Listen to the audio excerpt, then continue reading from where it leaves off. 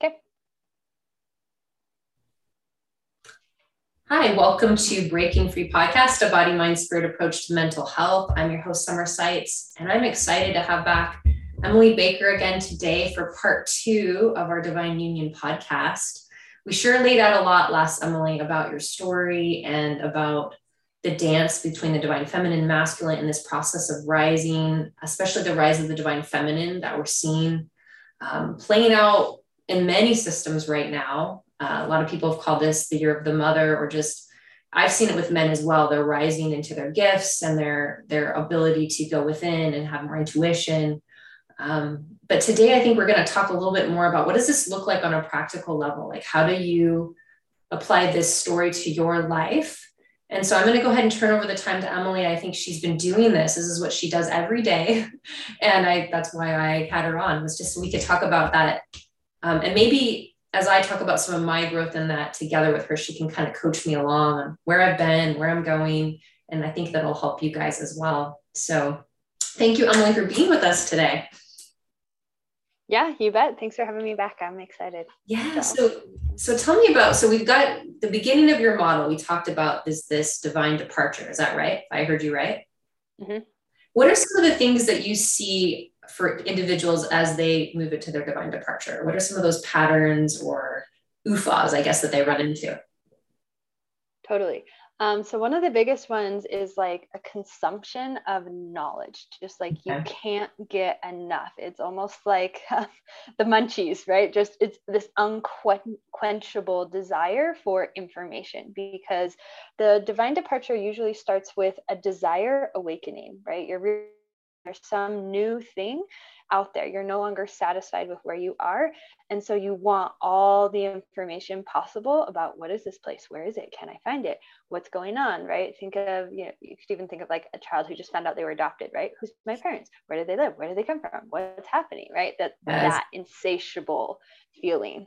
And this is often can get labeled by other people as you've become obsessive and this like negative thing. And they use that as a way to say you are doing something bad or wrong because you've become all consumed in this new perspective and it's taking over your life. That's part of the point of the divine departure, is to really get you soaking up and thinking so that you'll be prepared for the energy clash, which is the next stage, where you start asking questions and really digesting all of that stuff you just intook. And so it's very natural to have this desire to just soak in as much information as you can. But people can get stuck there too, because then it's fun and it can be like, well, I don't know it all. I don't know it all. I need to know more. And so they will get stuck kind of cycling and spinning their wheels. Like, who's the next person? What's the next book? What's the next podcast? Like, I don't have enough. I don't feel comfortable yet. You're not going to feel comfortable. You're not going to feel like you know it all until you get to the end of the cycle. And so there comes this point where usually burnout happens first, of like, okay, I just can't take in another thing, even though I want to. And that will naturally move you into the next step, but you can come at it from a conscious awareness phase of like, okay, I got what I needed. I'm ready to move on to the next piece. But that's more of an awareness that we're not really taught to prioritize or even recognize, really. This is awesome, because I think this is where I come in, and the work I've done with like coaching women is teaching mindfulness and awareness practices. And so I was telling Emily before this that I have been on this journey for a while. I would call myself an early riser. And so I've gone through this process several times, and I'll share towards the end what's come of that for me and why I am so excited for more and more people to be called on this journey, because you do kind of, like you said, you level out and you realize that you're not so alone. So I'm so excited to see more tangibility to this journey that I've been on, because it can feel very lonely. So that's what I wanted to bring out to the group. In the beginning, when you go on this journey, especially those of you who've gone on it, like I started feeling these things like maybe 10 years ago, I felt like there weren't very many people who were even talking about these types of things, that felt very all alone. Just like you, I learned from everywhere I could find it, but the information felt very obscure. But I think there's two problems. Like if it's obscure, then it takes a little slower to get to it, right? You're having to kind of really search through, comb through to find it. So that was kind of where I was at. But the other aspect is that you have a harder time trusting it because you're like, well, if not many people are seeing this, then maybe I'm crazy. Maybe there's something wrong with me that I'm seeing these things. So that was interesting, right? How to learn to have confidence in your walk with God. But somebody gave me advice for this stage at that time that I wanted to share, was the idea of, it's like being in a river with water rushing in your face. I think I read it in a book, but it's rushing in your face. And so the idea was to turn your back on in the river of information, right? And just let whatever comes right in front of you as you have your back to the river, and then just grab that thing. And so I've always taught that to my clients. Like, it's good. You're going to have a rush of information. You're going to have a rush. Sometimes your ego does that, right? Your mind is like rushing things at you. It's overwhelming you in your body mind, or you're feeling very overwhelmed. And so just take a step back and be like, what's most important, or what do I need to do right now? And just do that one thing. And that one thing really helped me get through this stage. What do you think? Absolutely. That's a beautiful analogy to use. I love that. Yeah. So just kind of I call it one mindful. It's a skill, but just one thing, and then the next thing, and the next thing. So if they do that and they go ahead, please, Emily. No, you're good. I was just going to say, we talked a little bit too about a really great parallel for this whole process is Hansel and Gretel, right? Mm-hmm, because we want to arrive at the place. And that's usually that awakening that occurs. That first initial desire is, I'm unsettled with where I am right now. And that can be positively driven, negatively driven, internal, external, right? Sometimes it comes from within us. Sometimes something happens in our life that kind of pushes us into this experience. But regardless of where that originates from, that dissonance that pops up is like, okay, I just want to be somewhere new where it's comfortable, because I was comfortable a second ago, and can I please get there right now? And recognizing you have to actually go on this journey. You're not being called back into a single place. You're being called on that journey, and it doesn't come all at once. It comes in those breadcrumb moments. And so the sooner you can relax into that, start looking at it that way, looking for what are those single things, what am I supposed to focus on right now, not look to the right, not look to the left, not look at what other people are doing, because your path is going to be different than others. You're going to be able to move through the whole process so much easier. Those of us who kind of went through it the first time, like even we're on different levels here, but still that first time through, when you have no cognitive awareness of what's happening, it is so disorienting, because you don't know what to pick up. You don't know what to grab. You don't know what to focus on. And so if there's one thing I can tell people in the beginning, it's just practice that skill. What is in front of me right now that feels like needs my time and attention? And I'm going to give it to that. And when it feels like that's ended, I'm not going to try and force it. I'm not going to try and force anything, right? This is a spontaneous process. You don't have to manufacture it. You just need to relax into it, and you'll be taken where you need to go. Yeah. And I brought my spiritual understanding to it a lot too. I would always say to myself, God is the author and finisher of my faith. That was something I would say to myself a lot during that stage, and recognizing that I wasn't actually, my employment was not to necessarily be the director of my life, but to be a receiver of like, what does God want to accomplish through me, right? Where am I going? Recognizing that I didn't even know where I was going, right? Because I'd never been there, and I had to have guides. So learning to trust whatever the divine, right, is for you, right? Whatever it is, the source of your intuition, I think became very important. And I love your don't look left or don't look right here, because to me, that was not necessarily looking to be externally validated by the people in my life who, you know, weren't on this journey yet, or didn't see the importance of it. It wasn't for them, it was for me. And so I had to learn to not ask directions from people that had never been where I was going, and really like let God bring people into my life who already had been there. And that's what happened. There's always a few people on your path but I found that they're not the masses. Like, I didn't have the masses going where I was going, right? I didn't feel like I was fitting in with the crowd in any way. This is the unique path. One of my favorite poems, I talk about it with my clients all the time, is Robert Frost, right?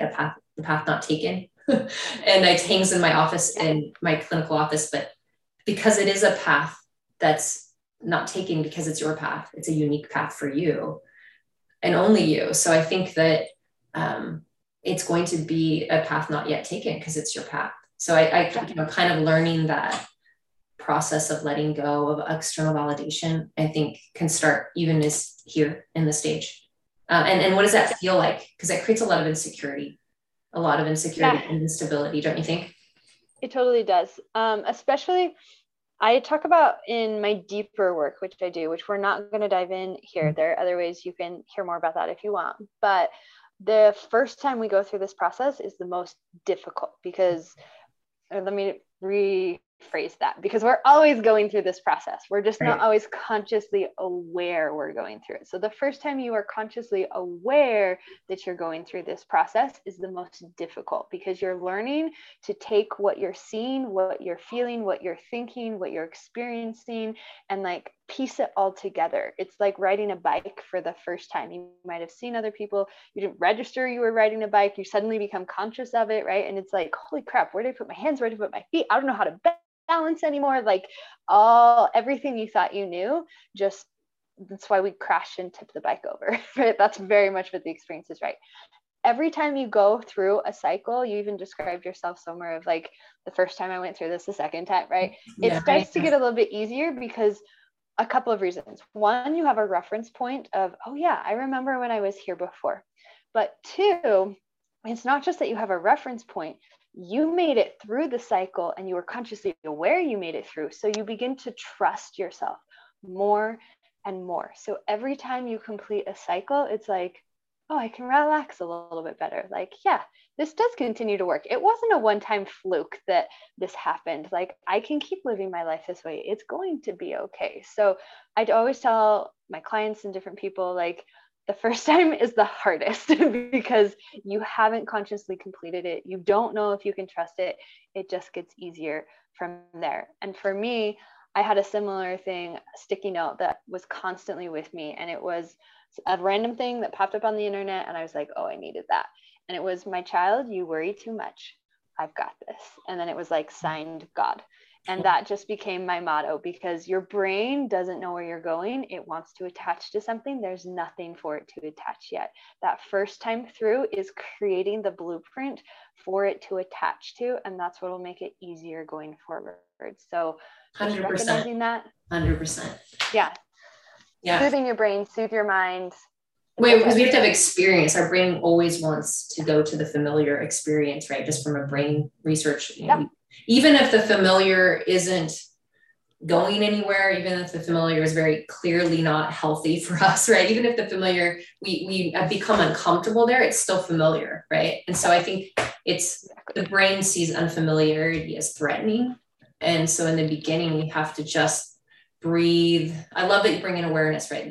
If people don't practice mindfulness, this would be a great time to start learning how to do that, right? To be aware, I have a lot of skills on my end of that. If people are interested, they can go to my information, because I teach that.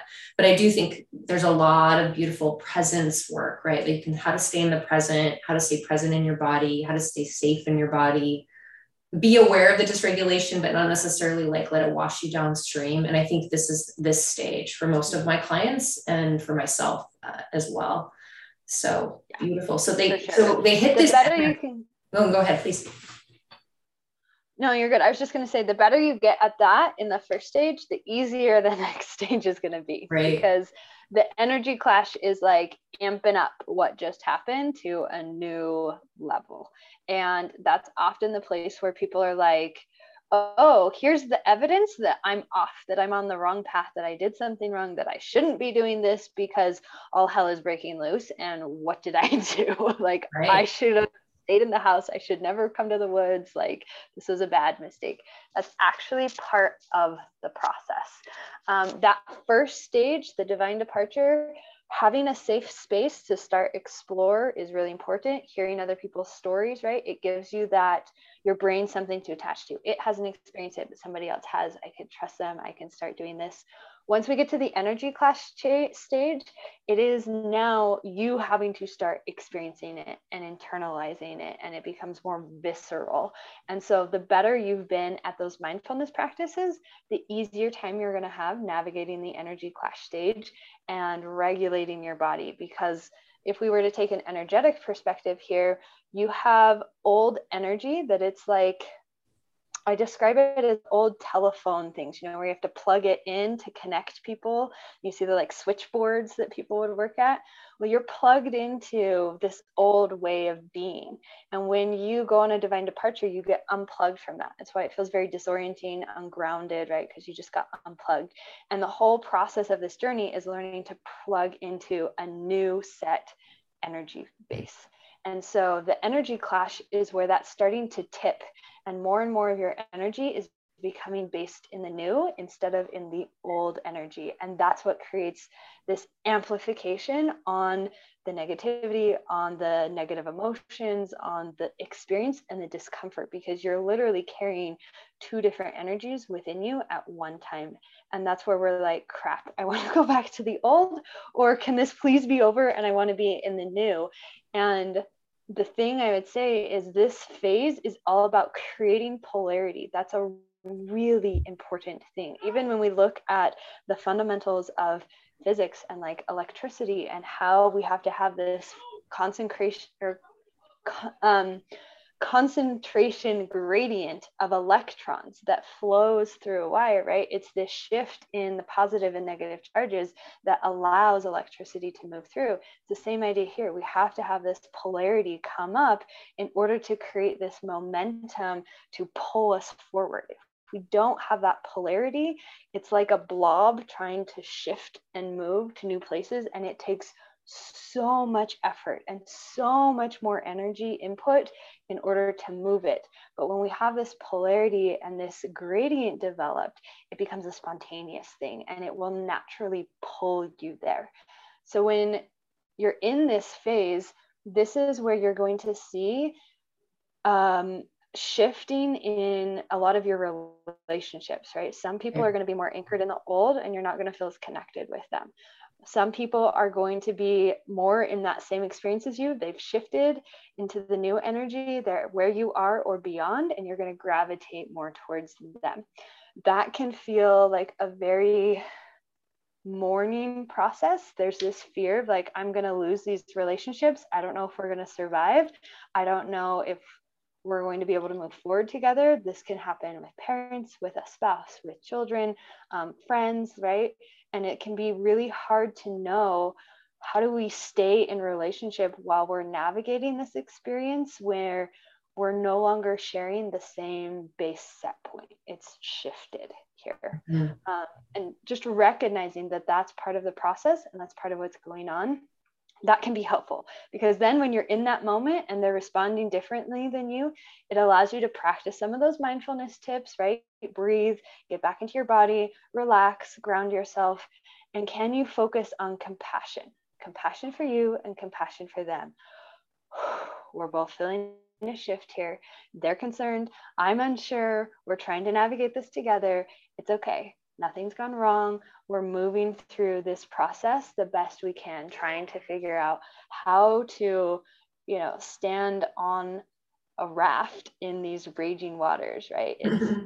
I think anyone that's been married more than even a year, right? Yeah. My case, almost 22 years, you go through this many, many times in the sense that you grow and develop. I'm 100% not the same person today. I'm so different than today than I was the day I got married, right? And my husband as well. And I think you make space for this growth process for each other, right? And that does, one person's growth pushes another person's growth, and that's beautiful. But I do think, oh my goodness, I have hundreds of examples of conversations. In fact, if people want to listen to my We Rise Together podcast I did with my husband a couple years ago, you can find that.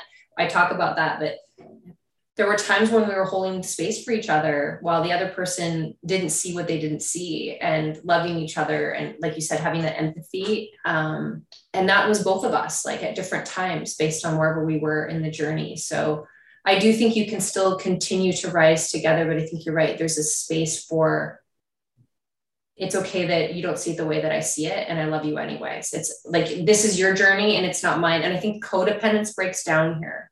So if you're very codependent with someone and you feel like, I need you, I'm dependent on you, not I choose you, but I need you, like you complete me, kind of that old space. In this place, you start to realize, I want to be on the journey with you, but I'm my own unique person and you're your own unique person. you even start to see your parents as unique people. Like they're not just there to provide for all your needs, and you start to see their struggles and as unique people, like as adult, now adult children, right, of parents. So I think there's a lot of growth that happens here, and letting go of the victim and moving into that co-creator, for people who already understand that drama triangle concept. So just bringing in some stuff from like psychology that I know that maybe you already know. That's what this is happening, right? You're moving out of the victim, you're moving into the co-creator, in this stage. Exactly. Don't you think? Yep. Okay. For sure. Yeah. And this is where a lot of that healing work happens too. When I describe this model sometimes as the 5 energetic steps of growth and expansion, and the energy clash corresponds to what I call the purification, which is basically anything that no longer resonates or is serving towards who you are becoming or where you are going is going to come up at this point. This is where you're going to get triggered. It's happening for you. Yeah, absolutely. Yes. Yeah, that's what I like to describe it as it's like you've got a wound on your arm and you're not aware of it until somebody comes and touches it. And when they touch it, we want to react and blame the other person and say, quit touching me. That hurts when you touch me.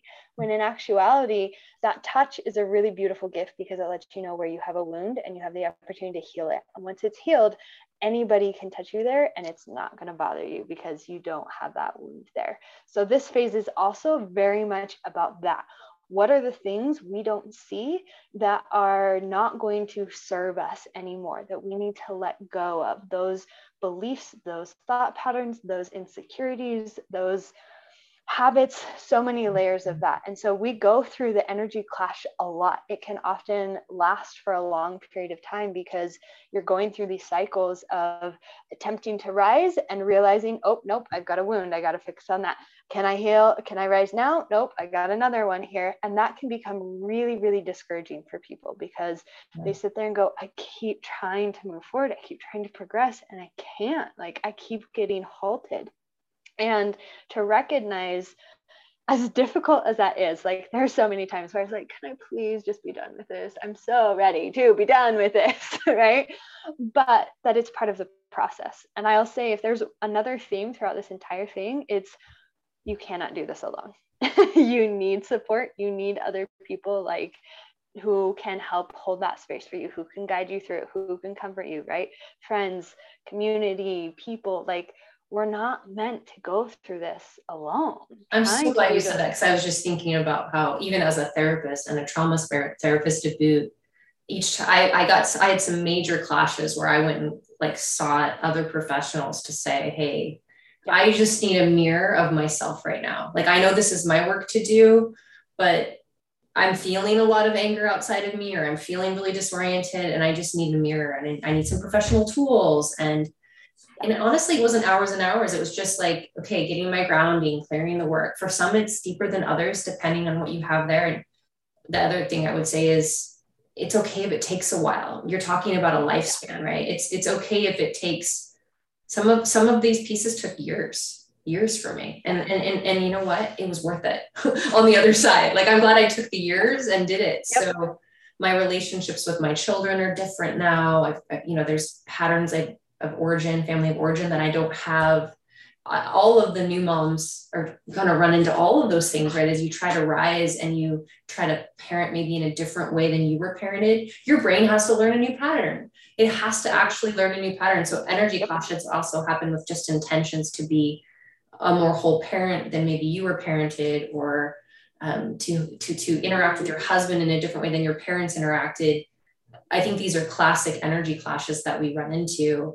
But we didn't know there were energy clashes until today. So thank you, Emily. Right. They're showing us ourselves like mirrors. You are welcome. Yeah, that's fantastic. Yes, exactly. So tell me about, in fact, that could be one of the best. No, go ahead, please. I'm going to throw in real quick because you brought up mirrors. This is one of the concepts I use. A lot of people will talk about, because I think this will be a really tangible one that people can utilize, is we talk a little bit more in like the mental emotional health world of people being mirrors to us, reflecting back things that we see in ourselves, but we don't always take it as far as we can, which is that literally if you are in relationship with somebody energetically speaking. So that, could be a parent, child, spouse, or you're part of an organization or a culture or just whatever, right? You're a tribe. You have whatever you are feeling or wanting is exactly the same thing the other person you're in relationship wants and is feeling.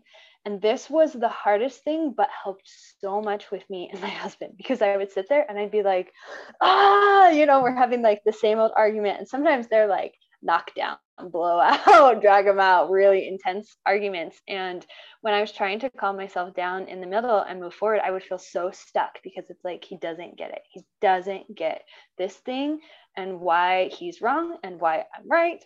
And obviously he's thinking the same thing on the other side. But the piece of it that would help me is I would get back to him and be like, okay, get rid of the flavor. What is the root thing I'm not feeling? I'm not feeling seen. I'm not feeling understood. I'm not feeling heard. And if I could identify what that root thing was and then return it to him, it shifted so much, because he was wanting the exact same thing.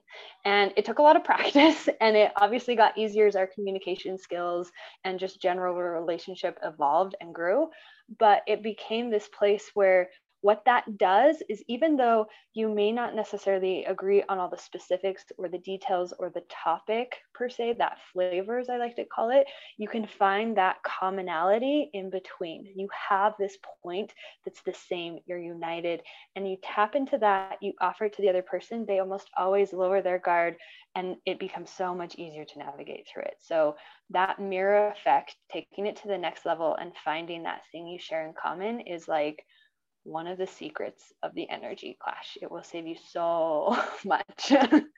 Yeah, I mean, in therapy world, they call this strength-based counseling. So for those of you who are interested in figuring out more about that, go look at that, right? But just where do you find the common strengths or common values, right? And I do that all the time with couples that are fighting. Okay, you have a common value. You both value being listened to, or you both value your children. You have a completely different idea of how they're supposed to be raised, but you love your children. You know what I mean? Or you both value faith, but you're having different perspectives on how faith plays out. Actually, believe it or not, you have more in common than you know. So I think there's all of that. So that's beautiful. Thank you. Yeah. And I think that what I like to bring in this podcast today is a tangibility that most people are doing all these things all the time. They just don't realize what they're doing. So hopefully that you'll start to see this. Exactly. Yeah. Beautiful. Yeah. So pimpling, maybe. I thought that was a very interesting concept and title, actually, when you brought that up. So let's talk about that. It's really fun. Yeah. So my husband helped me create the graphical design of this model. I had an image just come to my mind one night, and I woke up and was like, oh my gosh, this describes it so well. And he mapped it out for me. And as we were describing it, it looks like a pimple, which if you look at some of my pictures and things, we have this like build up of the feminine. It's moving upward an incline, kind of like you're going up a mountain. And instead of reaching the peak and leveling out, we drop off early. And that drop off looks like a pimple. And so that's what I've described as pimpling. It's basically what I say is a failure to rise. You're not fully stepping into that risen experience. And the interesting thing is the pimple is actually just another energy clash. In the way I draw it out, the bottom axis is time. And so we're always moving forward. We can't go backwards. And usually that's one of the common reasons why we pimple or don't fully rise, is because we don't want to go forward into the new and the unknown. We're trying to figure out how to get back to where we once were. But there is no going backward. There is only going forward. And so when we attempt to do that, instead of entering the next progressive stage, which is rising, we drop back into the energy clash. And this, I like to describe it as a positive thing rather than a negative one, because we tend to view it as that failure and we get down on ourselves and something went wrong. And why did they do this? And why did this happen to me? And like, why me, right? That becomes a big common thing here. That doesn't serve you well, though, because you have to have trust and faith in order to rise. And the longer you keep that story running, the harder it is to get the desire to move back up. So I really like to describe this as a pimple is simply saying, you don't have enough clarity yet in order to be able to complete the rise. That clarity comes through building up enough of the energy clash. And so this can happen when we try to skip through the energy clash phase really quickly and we want to just like move forward to the rise, and we get there and then we realize, oh crap, I don't have all the tools, or I don't have everything I need, or I haven't strengthened my time here yet. And so really learning to be able to sit in the discomfort, to see the wisdom of the energy clash, actually helps allow you to rise instead of pimple. But in either case, we either spend that time in the energy clash stage or we spend it in the pseudo energy clash stage, which is the pimple. In either case, we're going to have to go through it. You can just choose which way you want to do it. And the pimple is a more traumatic experience because it feels like we are prohibited from our growth. Whereas when we're in the energy clash stage consciously or aware, we can say there's a purpose to this and it's leading me towards something, and I'm going to let it be all that it needs to be. And I'm going to move forward as I feel moved to do so, rather than I'm running away from something and trying to escape it. If that's the mentality you're coming from, the odds that you have the strength and clarity to sustain a full rise are a lot lower. Doesn't mean it can't happen. People have done it, but it's much more difficult, and the odds of you pimpling go up a lot. Yeah, and I think there's some essence of shadow work happening here, right? When people are doing what they call, Carl Jung called shadow work. Although I think shadow work can be very intentional, like I'm moving into something, I'm accepting it, I'm teasing it out, I'm letting things go, kind of like we talked about before. But I think a lot of times when people do their shadow work, at least what I see is it gets very painful and they start to use what I call shame shells. They'll disassociate, they'll move away, they'll move toward, they'll go back. I'm going to try to please the past. Maybe I'll be able to fit in back there. Or they get angry, right? They get really angry. But what I really see for women truly is they shut down and isolate themselves a lot in this stage. They shut down and isolate because they don't want to be reminded of where the beautiful place that they once were going to, that they don't feel like they either deserve or they can get there. And so they'll just kind of just shut down for a period of time.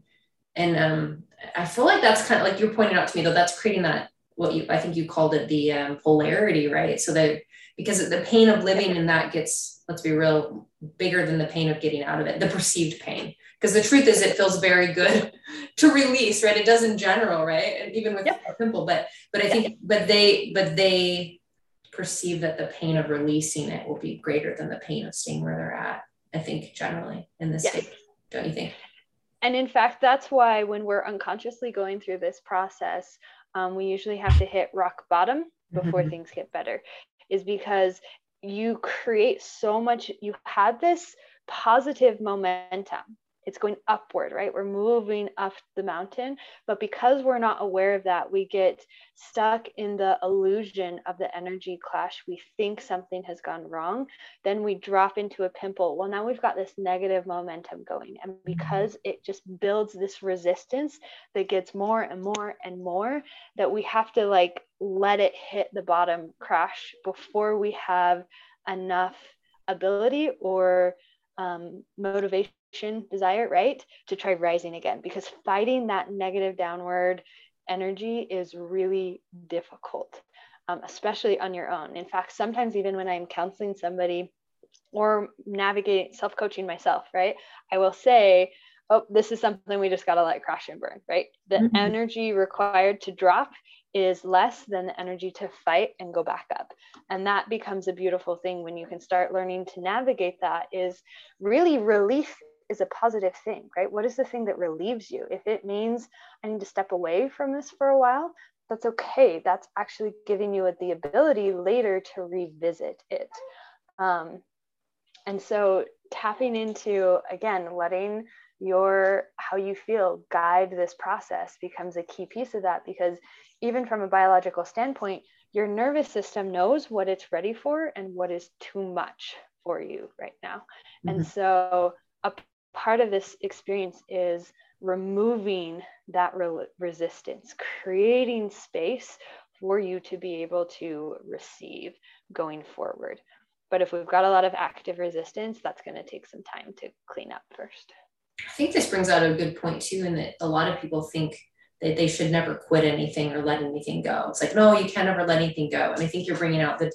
I just was seeing some other Instagram, I think, talk about this recently, but just the idea that like, there's a difference between, you know, giving up on something or quitting and making a choice to, like you said, just like release it, let it go. It's not serving, the energy's not with it. It's not moving forward. I'm actually letting that go. I'm gonna see what else then comes up once I've let it go.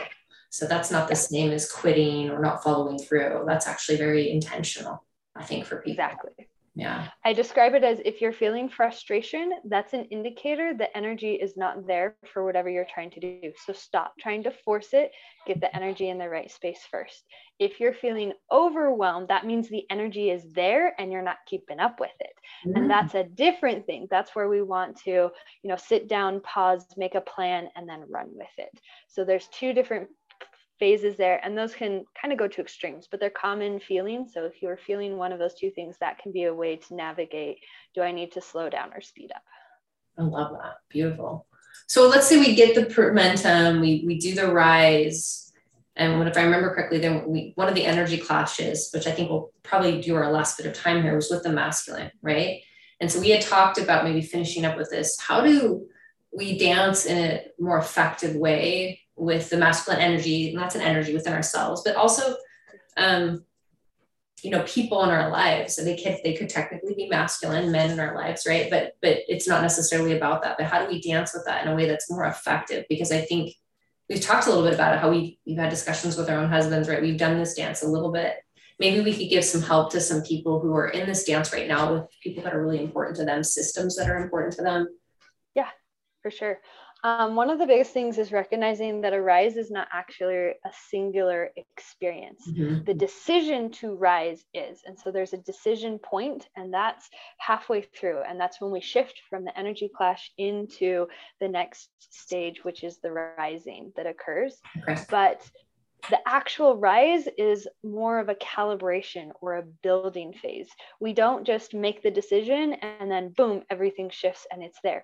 We make the decision and now we have to go through the process of creating it, calibrating to this new sense of being. How do we show up this way? How do I talk from this way?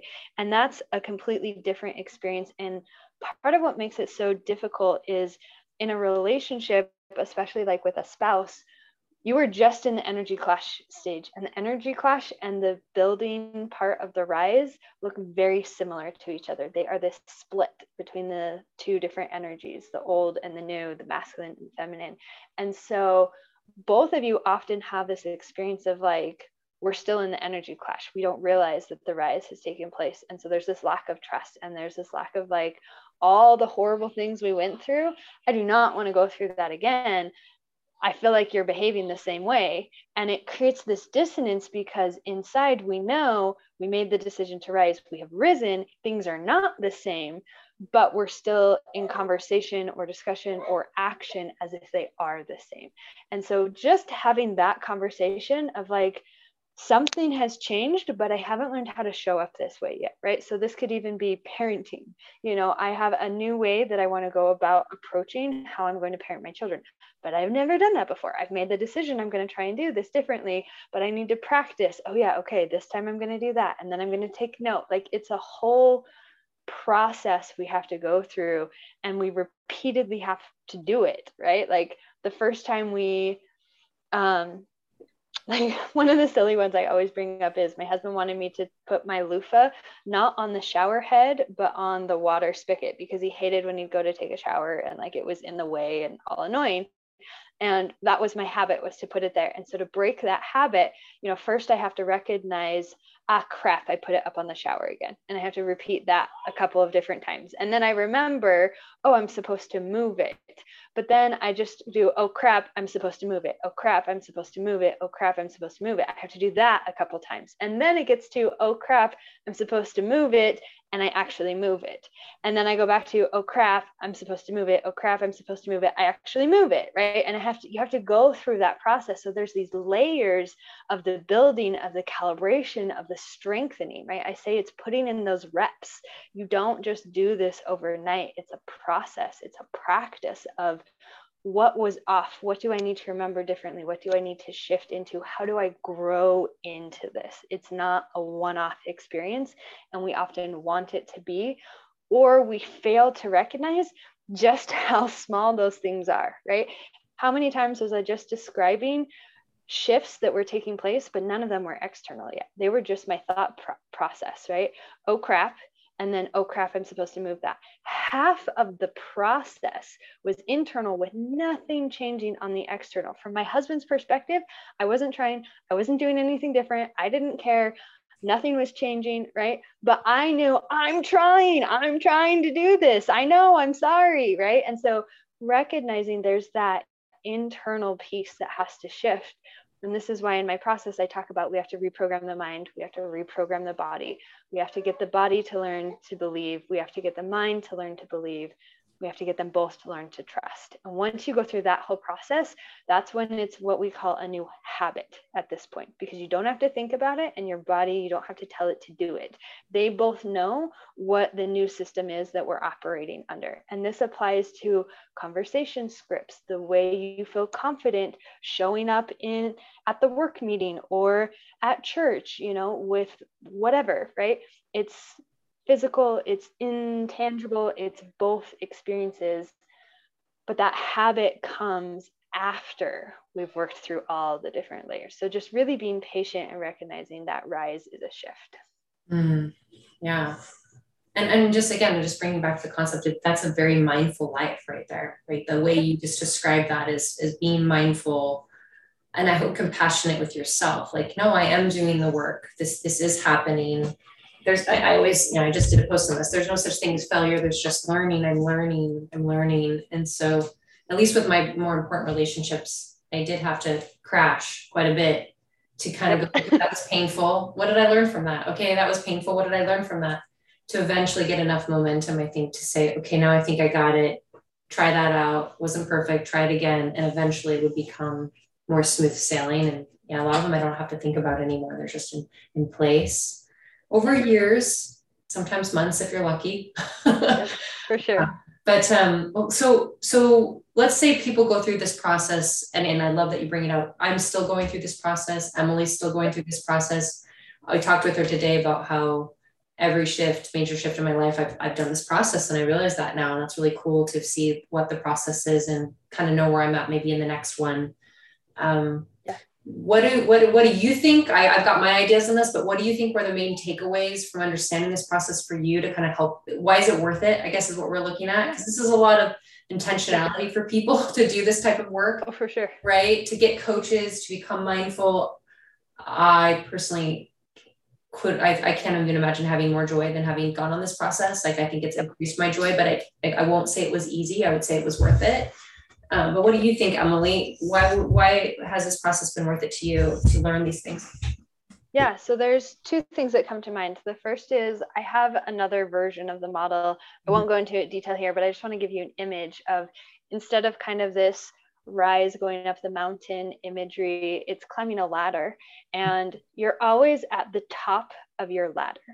And God or the divine is always adding new rungs to your ladder, but you can't see where those are. So the rise is all about learning to reach up and grab a hold of it before you're aware that it's there. But the thing that is my big takeaway is really learning to embrace the duality in being a master and a student, because you are always simultaneously the master of how far up the ladder you are. And you can teach to people who don't have their ladder built up as high as you do, but you are always also simultaneously the student at the bottom of the ladder that God is creating for you above. And really leaning into and learning to get comfortable with that was a big piece for me, because I always wanted to be there, arriving, right? Yeah, I finally made it. And you get there and then it's like, crap, I'm not here yet, right? And it's like, when am I going to be? And I guess that's really the biggest takeaway for me, is learning that there's a reason we have the saying to find joy in the journey, because it's not about the destination. There will never be a there. Even in this model, it cycles endlessly, without beginning, without end. It's always just there for us. And so in the beginning, it's kind of like Hansel and Gretel, and you're like, where's my next breadcrumb? Where's my next breadcrumb? Like, and it's like 3 feet in front, or 3 inches in front of you, like barely there. And it's the size of a baseball, But as you start going on this process and you learn to get comfortable with it, it becomes fun. Yes. Like it is, I cannot even begin to describe the caliber of life fulfillment that unlocks for you. It becomes like the greatest grounded high you have ever experienced. Just there is so much joy and pleasure in every aspect of your life, in just being alive. You feel fully alive. You have more energy, you have more joy, you have more time, you have more presence, you have more of everything, because it's an expansive process. And so instead of being afraid, and like, you start trusting the breadcrumbs are always going to be there. And so you're not waking up anymore of like, is there going to be a breadcrumb today? Am I going to be able to find it? Am I going into the woods? Is the witch going to eat me? Like, instead you wake up and you're like, okay, where did the breadcrumb get put today? Is it in the top of the tree? Is it at the bottom of the river? I will go wherever it needs to go. It's an Easter egg hunt. I'm here for the fun of it. I'm showing up. It's this beautiful, magical, like magic is truly the best word to describe it. The right people come in your life at the right time, the right opportunities, the right conversations, the right insights. Like, I just can't even put into words the transformation of the experience. If safety and the comfort of your old home is cozy and warm and wonderful, this is like all of that and more, right? You're not ever actually leaving anything behind. You're not losing anything. You're only adding to what you already have. And that's probably the greatest illusion of the entire process, is that in order to receive more, we have to lose the good that we already have. You never lose any of the good. It may transform, it may take different shapes and varieties. You may leave behind parts of yourself that don't align or were wounded, but the good always expands, always magnifies, always adds on. And so whatever you think you have in your life that's good now, 10 times that. Easy. Those were all of the very similar points I would have made. So I would say just ditto. I mean, really, that's very, cliche of me to say ditto, but I would say that here for most of them. The only thing I would add is that for me, the miracle of change happens in the present moment.